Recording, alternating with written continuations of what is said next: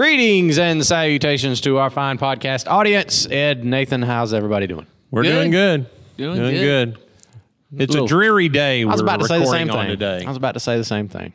A little dreary. I don't know how it is for you, but Where it's you dreary. are when you're actually watching this. But I will say the flowers are blooming at the time that we're filming this, and it's nice to have flowers. There's the trees not on my property, but next to my yard are blooming, and it's nice to get to go outside every day and get to see some breathe flowers. in the pollen. Yeah, true. In well, no, Georgia. because see, wearing my mask. Well, that does I help. wear my mask even at my own house. I go outside, I put my own mask on, go outside. And I'm telling you, I have not had the allergy problems that I have had my entire life. Wow. March through May is always terrible. Then July through November are terrible. So we'll put that down as good things the pandemic has done. Yeah, Yes. I'm just saying. I have not been as sick this year as I have been the rest of. I'm a sickly person. I was that gonna would be tell a you. fun thing. Let's talk about good things. Good of things. Pandemic. Well, I was going to say, I did just read an article recently. We have virtually in our country eliminated the flu. that's awesome. And they've compared. I saw a comparison of how many flu cases we had this time last year versus now, and it was minuscule, statistically minuscule. And that was the comment that the scientist said. He said, we have virtually done away with the flu this year. We don't even have a flu season. Air quality around the world has gotten better. Air quality Less- has gotten less better. Driving has taken place. I've seen those pictures from I think it's L.A. where they have the pictures of where the smog was, Yep, and now that's right. things are much clearer in places like L.A. and such. I haven't driven into Atlanta in a while, but I hear that traffic is amazing. Yeah, it's much better. We went. I was off work last week, and we went twice up to Atlanta, and I wouldn't call it amazing. It's still Atlanta, but it's Comparatively, better. it's probably- Comparatively, it is Yeah. better than it had been because we went. We were also last week and had to drive on 285 going north and coming back, really not even in prime times, and it was still 285, a pain when you Yeah. got up by the stadium. Yeah, we were at the zoo one day, so we had to come back through downtown at lunchtime, and it was busy. But it isn't those time. I mean, we've all been in Atlanta before, where at 12:30 you're in a parking lot. Yeah, on, that's on absolutely. 85. So it wasn't that, but it was still. It still was enough that my wife was every My time we have wife to do now, anything. when we drive in any of those kind of situations, because we've had enough of those tense conversations for 40 years, she just leans her chair back and closes her eyes. There you Oh, go. boy. I'm going to write that down. She just goes, "This is not going to be good for either of us. I'm going to lean my chair back and." You just go to sleep, honey. She just doesn't need to see what's happening. Because really, nothing's ever happening. All brake lights, no matter where they are on the highway, are a signal to Becky that danger is ahead. They could be a mile in front. Is that a wife thing? If she can see a brake light, I think I'm it's not a trying to pretty- be. I'm not trying to be. I'm not trying to make a statement about all women, but I will say that has been also a feature of my It's marriage. like- I'll say this. It's not. I have a very, very good friend that I give a hard time. He can't ride with anyone. I do have a couple guy friends that are that way. It's a control issue, Control in issue. my Yeah. opinion. Yeah. Because I don't mind riding with anybody, but everybody says, "Oh, I hate riding." Well, he says that, and I have had other people. I don't like riding with you. Well, I know I'm aggressive. I know that. Yep. But I don't mind riding with you, no matter what. Yeah. He My goes- wife doesn't like driving in Atlanta either. The whole thing makes her nervous. So Becky also doesn't like driving, but she doesn't like riding. no, she doesn't like that. She likes that. Well, I don't know. She probably likes that better because I think she trusts me more than she trusts herself. But either one, she doesn't like. Atlanta traffic makes her.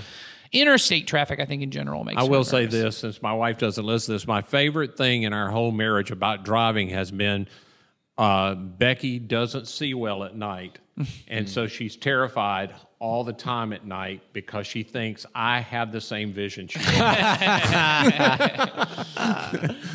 Oh, that's great. I can't see, therefore you can't see. Yes, because everything is what I see. Exactly. So is that it? Anything else good come out of the pandemic?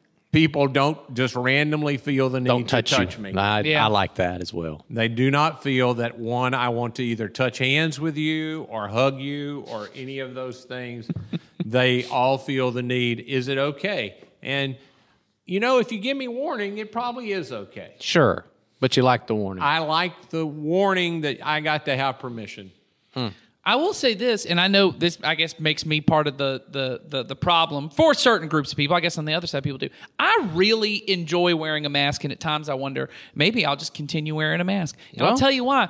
For me and my personality is I don't ever have to think about what my face is doing. I often have a lot of time where I'm in conversation with people that I go, I need to make sure I'm not making a weird face, or I'm not sending a signal to them that I'm mad about what they said or that. And you really can't tell a lot from a person's eyes. And so I wear my mask, and I feel way more comfortable in conversations with people because I don't feel the need to be fake smiling as I do with many of you when you come and speak to me. When people say to you, eyes are the window of the soul, you're like... Turns out it's not, because you think I'm very interested, and I'm not. Yeah. Because what I've heard from most people is, because I can see this, a lot of people will think, because I can tell by the way that they respond to something, they think I'm laughing or smiling at what they said, and I am not. You thought that I found it was very funny, I guess because of something in my eyes. Just kind of shake your head. You just kind of, if I just sit and do that, you don't know what's going on. So we should play that as a game sometime. I put the mask on. You try and guess what's happening underneath the mask. I've had people tell me that I think I can tell you're smiling under the mask. They're trying to figure it out. I can promise you I'm not. Yeah. Because you're never smiling. I'm almost never smiling. If I'm not, like I'm on camera right now, there's a lot of just background in my brain. Like, you should look interested, and you should smile, and my wife calls it my robot brain. She's like, you decided at some point you're at a funeral, Nathan, you should not be smiling. And I'm the guy that people are always like, I know you were thinking this about me, and I'm like, I'm not thinking about you were assuming I was thinking. No, I wasn't. He's on the other side of the equation, which is he is often laughing in inappropriate times, and no one knows why he's laughing. I am the guy that's often, you will do something you didn't intend to be funny, and I go, oh, that was hilarious. No. I'm just telling you, people fall down. That's always funny to me. I understand that. And I then do have the thought, I hope they aren't hurt after I laugh. Yeah, it takes including me. When I fall down, it's funny. Yes. Yes. I have to remind I have 4 girls, and I have to remind them that constantly. It's okay when your sisters laugh when you fall. That's just a part of life, is that people, when you fall, it's going to be funny. If you break something, then we can deal with it afterwards. But I probably will laugh the first time you fall. One of my favorite persons at this church, whatever that right word is a lady named Kelly, and she and I share that you could fall and there might be blood and we would be laughing and then help you. Yeah, I'm going to help you.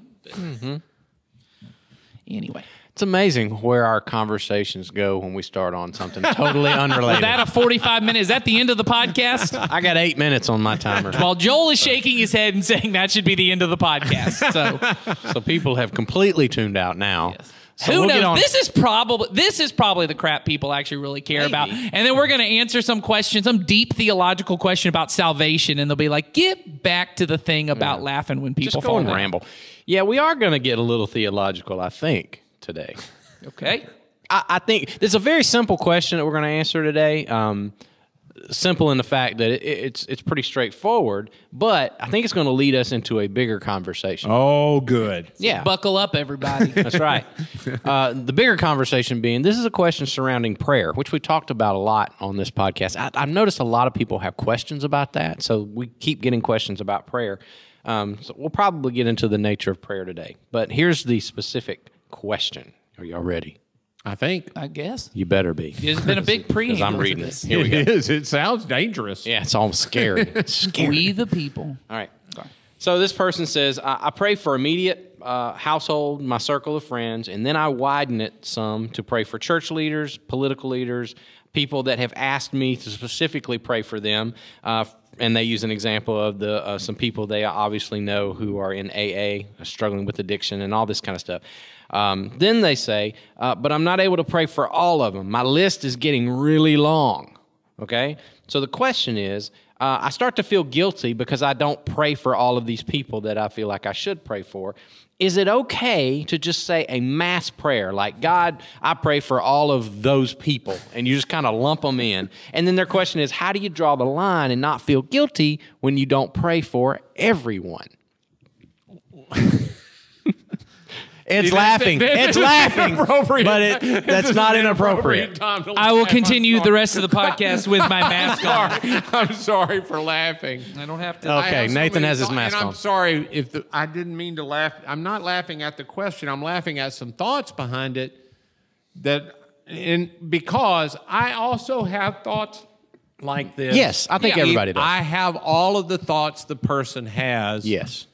Even though I know I shouldn't have those thoughts because I know enough to know the thoughts aren't right. Yeah, and that's why I think. But I still have them. Yes, but that's why I said I think we should get into talking about the nature of prayer, because this signals if this is really something that you are worried about, then it tells you something about how you see prayer. Right. And not only how you see prayer, but how you see anything that you have in a relationship. It's almost how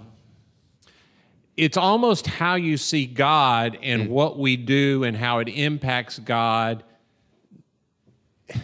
Every time you turn something into that I can do something that might manipulate God in some way, and then if I don't do it, I manipulated it for some people, but not for other people. Therefore, I'm the reason they didn't get it and other people did get it.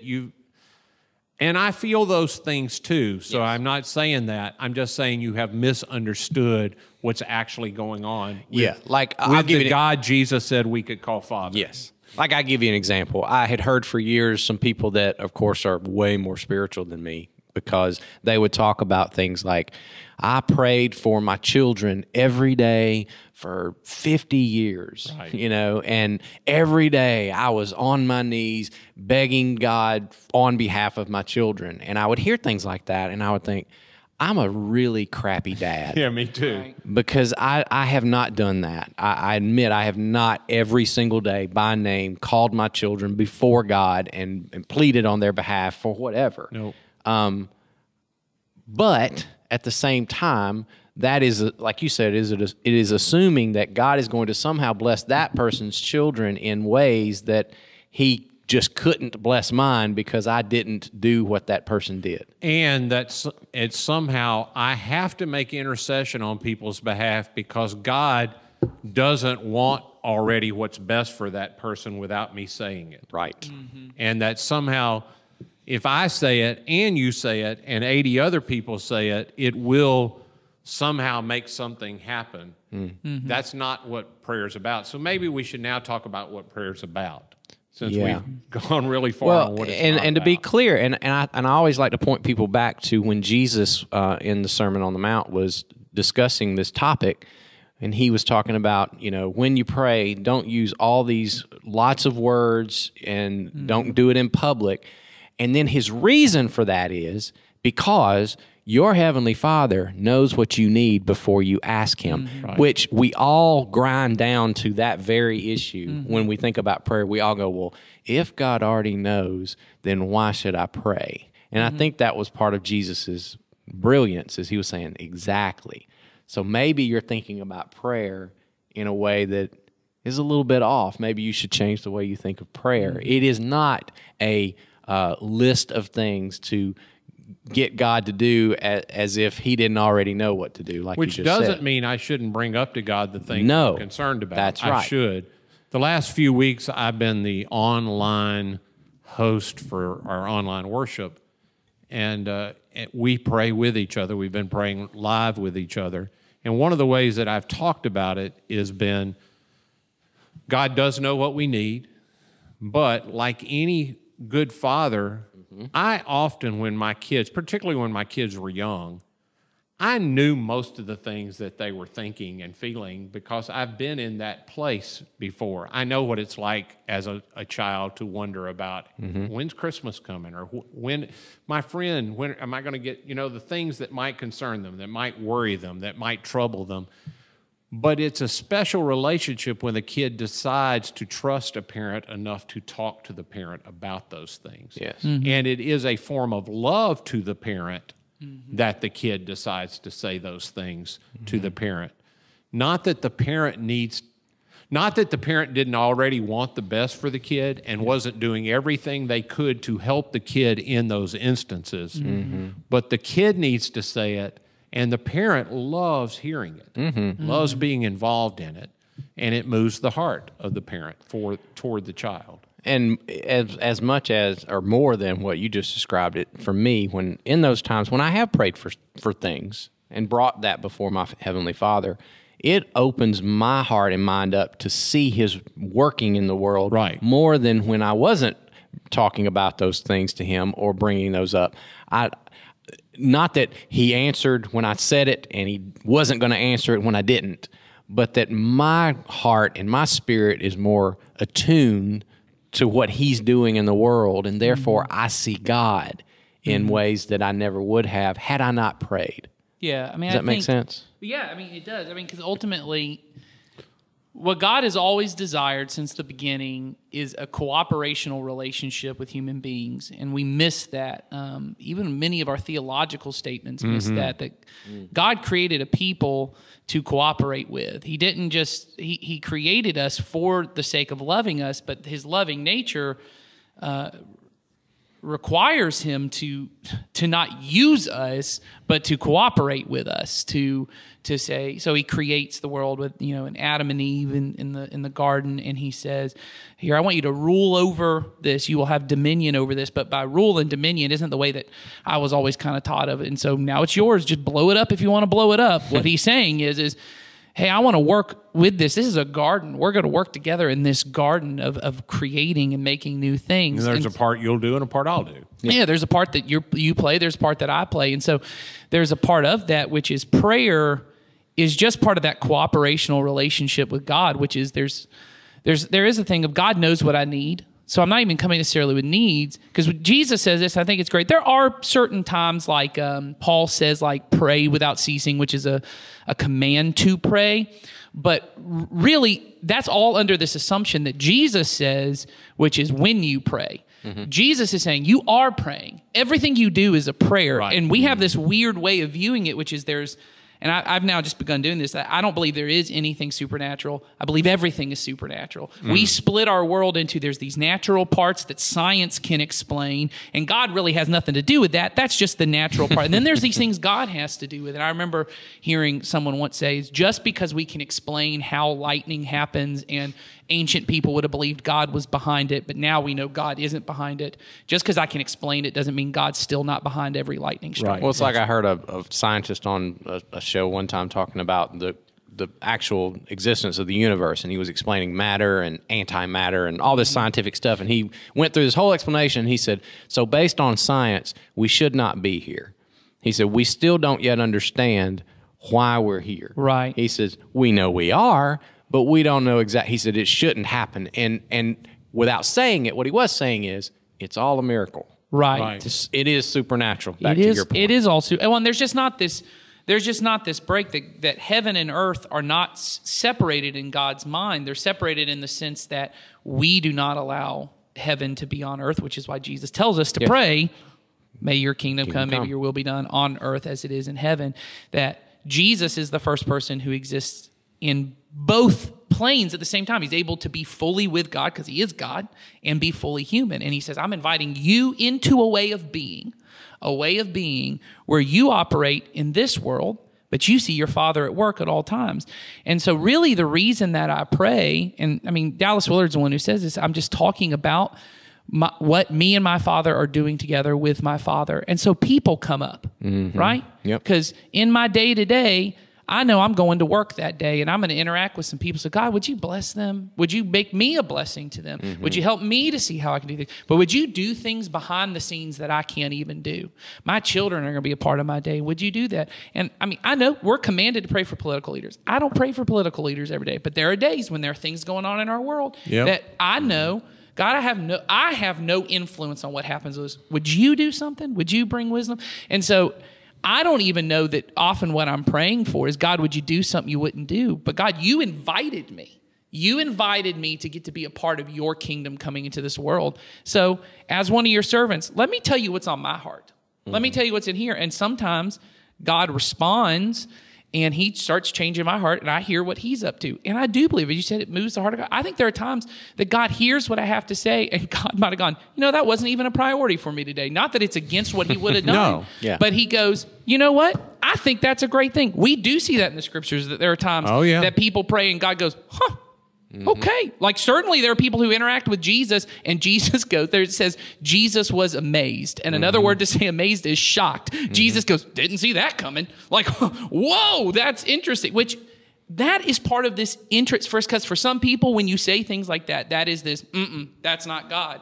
Well, that's the beauty of who Jesus is. Jesus opens our eyes to seeing, there's a lot about God we don't fully understand. Well, and let's yet. be clear, everything that we see that we have been revealed to about God is God condescending to us. Yes. And so just because that seems too far to condescend doesn't make it any less of a condescension. I know that sounds. That sounds God confusing. is stooping to our having in every a moment. conversation. Everything we know, Everything. we know has stooped to our level. So just for you to say that happened and Jesus experienced that, we feel that's a little too low. It's undignified for God. Yeah, to feel it's that all way. low. Come on, man. It's all low. He's coming down for us. So and it's a misunderstanding on our part as well to think that everything we know and has been revealed to us is everything that is. Oh, yes. Yeah. That there's not an very immensity that hasn't been revealed to us. Sure. One of the statements that Dallas made that I'll never forget is he said, you have to remember invisible things are real. And prayer is often hard for me because I'm talking to invisible, but invisible is real. And we've had a year of something that's invisible affecting our whole world. yes. It is very real. I got COVID. It was invisible, but it kicked my tail. It was real. Well, and the funny thing to me is 100 years ago, when understanding germs wasn't really a thing, people would have told you, hey, come on, man, it's not. There's no virus out there but we know invisible things are real. Just because I can't see them, and now we can see that on a microscope. For 100 years ago, we couldn't. There are other invisible things happening that we can't see And don't even know about. and don't even have a foggiest clue about. Well, and I think when we think about prayer, there's I think the reason we get a lot of questions is because it's so mysterious and because it comes from basic misunderstandings of God, misunderstandings of ourselves. Sometimes we are trying to control God. I'm trying to say things in the right way to make it happen. But sometimes I just don't even know what I'm supposed to pray for. Right, sure. I don't know what I'm supposed to say because it's hard to understand what the cooperational relationship with God is. It's hard for all of us. And I remember I just recently reread it in a different book, but there's that famous Mother Teresa quote where she was asked in an interview, when you pray, what do you say to God? And she says, well, mostly I just listen. And then he said, and what does God say to you? And she says, well, mostly he just listens too. And then the guy said, can you say more about that? And she said, I apologize. I don't know another way to explain it. If you don't understand that, I can't explain it in a better way. And I thought, there's something, it's like good art. There's something that's so true about that I can't intellectually explain.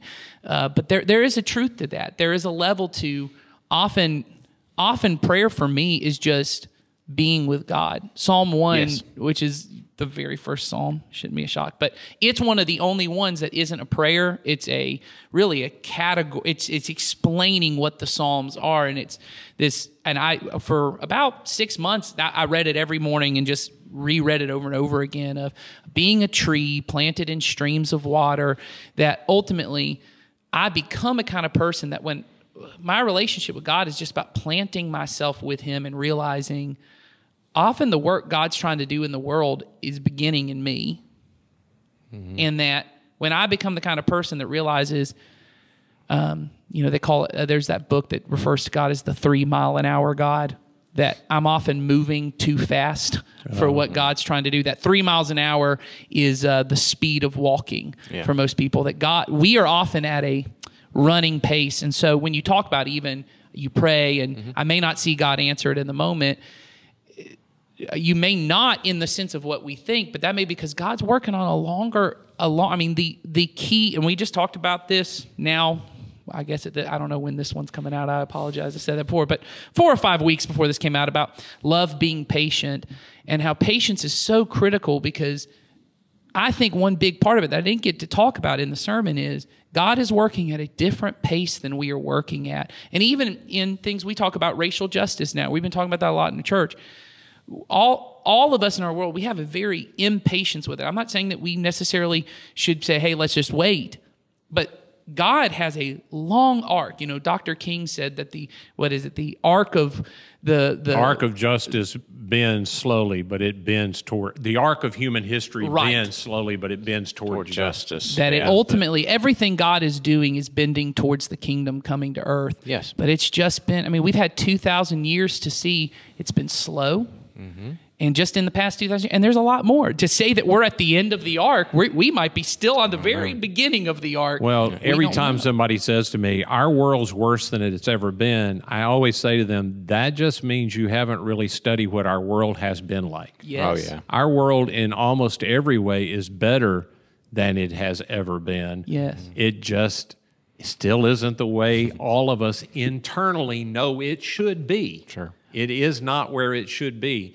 But to say it's not better, Yeah. none of us would survive very long in a world that is 300 years ago. And back, We would all be yeah. destroyed.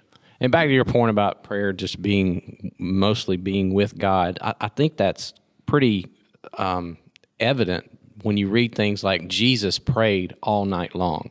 Right. And I've heard people say, I prayed for 3 hours. And I'll say, well, okay, I believe you, but I guarantee you weren't talking the whole time. Right, that's because right. you ain't got that much to say. Right. And so if we want to pray like Jesus, I think Jesus just spent the night with his Father. Mm-hmm. That's pretty much all. And I was going to say part of what we're doing in our discipleship arc right now that I'm in is trying to keep an appointment of prayer every day. And I've been using the Lord's Prayer just to keep me on that track. And a lot of I'm trying to delve into why did Jesus say those things where this is how you should pray? And so I've been dwelling on each of those phrases every day. And a lot of it is just like the first one, God, make your name great.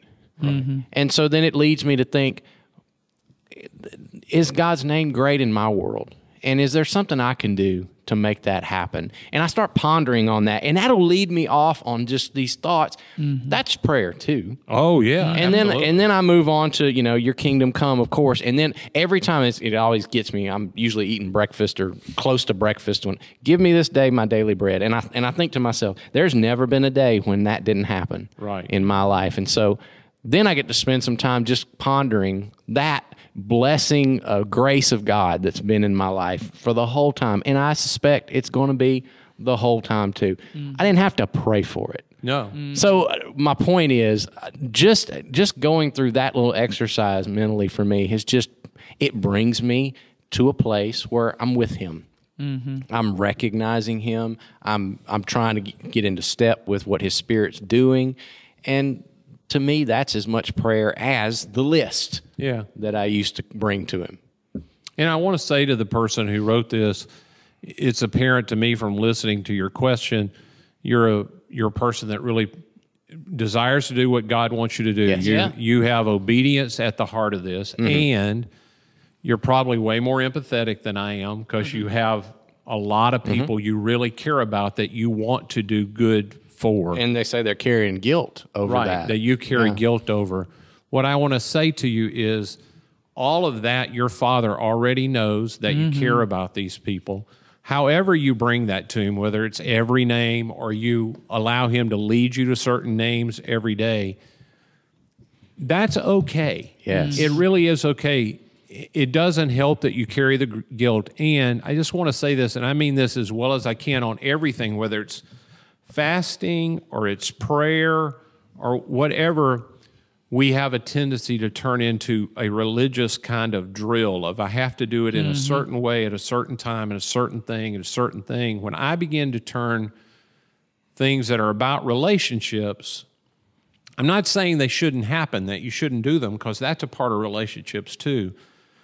But when I'm dealing with an invisible God and I think somehow just doing it the right way, I'm not practicing Christianity. It's some kind of magic that I have in my mind. Yeah. I have some kind of, and I wouldn't call it that because that feels, but really that's what it comes down to, that I can somehow make something happen by my sheer ability. I can fast enough, I can pray enough, I can give enough, I can work enough, and then these good things have to happen. Well, and I But think, Jesus clearly says, apart from me, you can do nothing. So the main job I have in life is to figure out, how does prayer help me stay connected to Jesus? Yep. yeah. And let's be clear, if God is love, as the Apostle John tells us he is, that what you just described could not be true. Right. It could not be true if God is love, if that, and it still has to work that way. Right. That's right. You know what I mean? Oh, yeah, I do completely. So- that God somehow will punish my kids because their dad didn't pray often enough for them. Yeah. And then there's that part that, you also made me think, of when Paul in Romans talks about that there are times when we don't know how to pray. We don't, and you just alluded to that. And then he gives us I love this verse, as he says, but then the Holy Spirit prays for us in these groans that cannot be uttered, cannot be understood.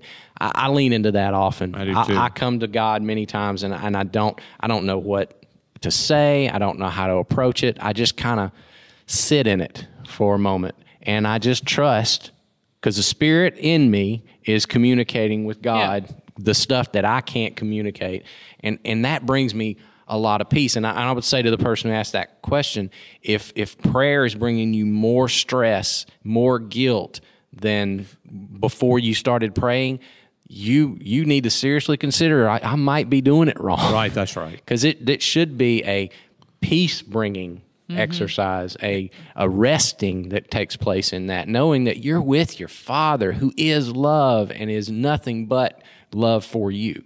Yeah. And it is an exercise. You're gonna have to you're gonna have to grow in it. We don't know how to do it. That just is the truth. That's right. We don't know how to speak the language of it. It's like learning any other language. The only way you learn how to do it is ultimately in conversation. You can learn skills and rules and things of that nature, which are helpful. You need to know those things, but the best way to learn it is just in an immersive, conversational kind of way. And so just getting into it in stuff like this, asking questions, trying to figure out, find someone who you think, oh, they seem to have a prayer life. That what do you do? What is it that's Well, Nathan, I think you've said on this podcast many times that you use pre-written prayers many times. Yeah, every day to help guide you. Because for the sake of, I use a Book of Common Prayer. It's not the Anglican Book of Common Prayer, but it is a book of prayer similar to that. And I didn't say that to say that you shouldn't. If you want to use the Anglican Book of Prayer, use the Anglican Common Book. But mine it's just a different one, and it's very helpful to me. It uses a lot of different traditions that I'm not used to, and so it forces my imagination to open up to different areas. And that's one thing I think prayer does that is different than other forms of spiritual formation, is when I pray using other people's words, using biblical words, using Jesus's words. If what you just talked about when you talked about the Lord's Prayer, it's stretching of the imagination. It's opening my mind, because even when you say, Lord, may your name be great, or often when I pray the Lord's Prayer every morning as well. When I pray it, I say, may your name be cherished, or I'll even just change certain words to try and stretch my imagination. What does it even mean for God's name to be made great? Because that doesn't mean anything to me. When you say, Nathan, may your name be great, I'm like, I don't know what that, if you were going to make my name great. So you know what I mean? I've got to stretch my imagination. That's something Jesus wants to happen in the world, that God's name would be holy, or would be cherished, or would be great, or famous, or all these different words. What does that mean? What does it mean to trust God? Give me today my daily bread. What is something? Because like you said, that's always happened for me. Yep. But is there more to it than that? And all of that stretches my imagination to see the world the way Jesus did. And if I could see the world the way Jesus did, which is that my Father's always at work, then I could actually join him. Too often we are jumping into things that we think are good and godly, and God's saying, I'm not even doing that. Why are you asking me to come over there and bless what you're doing? Because you think, oh, what God really wants me to do, right? God wants for there to be more disciples of Jesus. So what that means is I need to just go jump people in the middle of a parking lot and start yelling at them about Jesus. God, come bless this. And I prayed about it beforehand. Why is that not working? And God may be going, I'm not working over there. I just saw somebody just yesterday, in fact, on the road that I drive home, and I thought this is obviously a very godly, committed person holding up a sign with a verse of Scripture written on it that I caught the first words, and because I know the Scripture, I knew the rest of the verse. And if you don't know the Scripture, the sign was written with too many words on it for anybody to read at highway speed. Do you know what I mean? I do. And I thought, this is a really good person trying to do what they think God wants them to do, and somebody has not helped them get a better method. Well, I mean, they have all the right stuff. They've just been pointed in the wrong direction. Yeah. Well, and everyone I think can relate to this, or maybe this is just my kids, but anyone I should say who's a parent can relate to this experience. One thing we did on our week off was I last year, like a lot of people, we started a quarantine garden. So I'm getting my garden ready, and so we're planting stuff, and it took a little while because this is the first crops of the year. So I have to do a lot to the soil. So I'm preparing the soil, and I'm doing stuff, and I'm putting the plants in. And one of my daughters comes over and goes, can I help you? And I said, yes, you can help me. So she's sitting with me, and she's doing what I do in prayer. She just wants to be with Dad. Yeah. She just wants, and occasionally I'll say, go get me that plant. Nope, not that plant. Nope, wrong one. But it's very cooperational. I have 3 other daughters who are playing the whole time. They keep coming over and getting frustrated because they keep wanting to be. And I say, if you're going to come help me, you can be here right now. But if you just want to play and start kicking things over, which is what they were doing, you're going to have to go somewhere else, right? And then they keep getting mad. Well, Daddy, I want to play, and you don't want to come play with me. And I'm going, because that's not the work I'm doing right now. Right. The work I'm doing right now is planning this. I get you have an agenda that you want me to come bless, but that's not what I'm doing. Your sister over here is doing what I'm doing. If you want to be with me, I want you to be with me. But come be with me. Don't come over. Don't go somewhere and go, now I'm going to stand in the middle of the road, and Dad's going to have to come save me. Yeah, that's a great illustration. I had a follow-up conversation to a thing we had a few weeks ago where somebody said, the world's a perfectly safe place. Explain that to me. Yeah. And whether it's the person or a different person who talked to me personally about that in person, they said, I have been places where it's obvious I wasn't safe, that people are around me, security guards and those. So saying that doesn't make sense to me because my life is in danger. And I said, I get it, but because you think God's highest agenda is your life. You're missing what it is. God is not. Yeah. God is interested in you, and you will continue long after your life is over. And you, in the hands of God, is always in a safe place. And if we've truly done what Jesus instructed us to do, to give up our lives, to lose your life, Right. you gain the life that you never knew you had. So we spend a lot of time, I think, trying to get God, to use your illustration, I feel like my life is in danger, and God's going, I'm not really doing, your life on this planet is not what I'm doing. If you want to get on board with me, you may have to give up your life. I heard someone, I can't even remember who said this, he had a British accent. That's what I have in my head. It's probably N.T. Wright then. I heard this in a British accent. I think it's somebody else, but I can't remember the guys. I think it's that Australian guy, the Mr. Cultural Moment guy. And it wouldn't have been a British accent. Well, it's an Mark Australian. Sayers. Everybody that's not Southern is Australian people. It's closer to British. They sounded fancy. Sure enough. They sounded fancy. Said, I spent a lot of time praying prayers to God as if I was the CEO. And when I finally understood, God's the one actually in charge of everything. I'm cooperating with him, not getting him to cooperate with me. Yep. And that's what prayer is really about, is me getting to the place where I say to your will be done, lead me not into temptation, deliver me from evil. But, sometimes evil has a temporary victory. It did Yep. over Jesus. Friday was a temporary evil victory, they thought. Well, and the truth is, we are delivered from evil ultimately. Yes, that's right. Yes. No matter how many of those little victories, it wins. That's we right. we have been delivered. That's right. That really is what that part of that prayer is right. about. Yes. Well, and because ultimately where it comes to is the thing you've talked about is my life is hidden with Christ. Right. If I have done what you said, have died to myself and said these things I think are my life. That's the whole point of it being the safest place is your heartbeat might be in danger, but your life is not in danger. Yeah. That your life is more than the physical processes happening in your That's one of my all-time favorite verses that I put to memory is that part, your life is hidden with God in Christ. And then when Christ, who is your life, Right. is revealed. That's right. See, there's So Christ is never in danger. Therefore, No.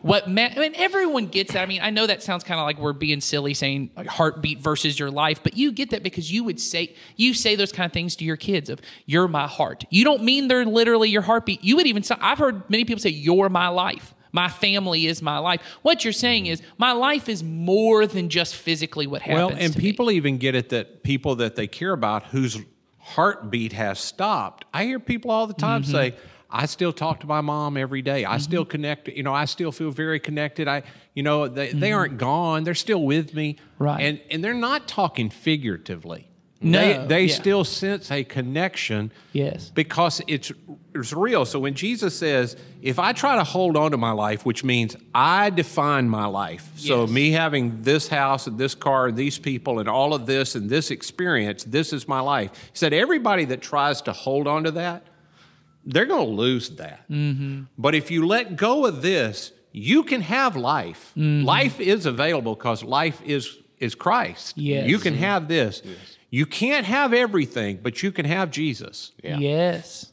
Well, and ultimately, when you talk about prayers in the morning, that's a prayer I regularly pray through is the things that I would pray, God, do this, is I used to over and over again say, I release this. I release this to you. I know that you know what's better. I'm going to pray some stuff for my kids that I want, which I'm not saying is wrong. I regularly do that. I say, hey, God, these are things that I think this one of my daughters needs. And this is one thing I think this, but often when I pray is I go, God, I know I'm just going to trust you already know what they need better than I, and what I think they need may not be what they need. So I release that to you. I release my job to you. I release my family. I release all these things, trusting that may your will be done because it's going to be better than my will. And I just trust that. I think that's a part of all of this, that prayer is a chance every day for me to get back in line.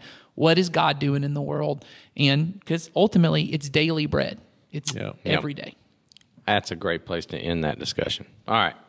So we are coming up on Easter, which is this Sunday. So hopefully everybody's making plans to attend either online or in person. Yep. Yes. Easter4coweta.com is where you can, if you were in person, you've already hopefully gotten your invite cards that you can share with people. Or if you're online, you can share Easter4coweta.com with people. It'll take them where they can either get the location to go online and join us online, or to reserve tickets, because you still got to get tickets. So if you're coming in person, you're going to need to let us know, and you need to let us know they're coming, because it'll be a better experience for them if they show up with tickets. As always, we try to do our best for everybody, but it is a much better experience that they don't show up embarrassed that they do not have tickets, and they may have to wait. They feel bad. We always do our best to make everybody feel welcome, but they can see, oh, there was a hiccup. And you will hiccup. feel frustrated or embarrassed or guilty if you show up with them and you did not tell them to get tickets, or if I were you, I would get tickets for them. Yes. I would ask them to come. When they say they're coming, you get tickets for them, especially if they're coming with kids. Pick them up. And if they're coming with kids, remember, if you're coming with kids, either one this Sunday, you can come at 9 that's right. or 9:30 or 11. But I do really want to encourage you, honestly, the kids' tickets are more important to make sure that you have those, because we have stricter regulations on how many kids we can have per adults and all of these different. Well, we don't have a giant room that used to seat 500 that we put all the kids in. Right. So we have less space, so we have to have, we want, everybody wants their kids to be safe. We want every kid to be safe. Well, and we want to have enough supplies for them and Right. to be ready for them and to have them in the right class with their age group. You want all of these things for your visitor. We want it for them. So make sure you go to Easter for Coweta, get them tickets. Absolutely. Yep. And don't forget, keep sending us questions. We will keep on answering them. Yep. The link is in the description. You can leave the question anonymously or tell us who you are, and we'll talk to you directly. Exactly. All right. So we'll see you on Easter. It's going to be a great weekend, and we'll see you right back here next week. All right. Bye.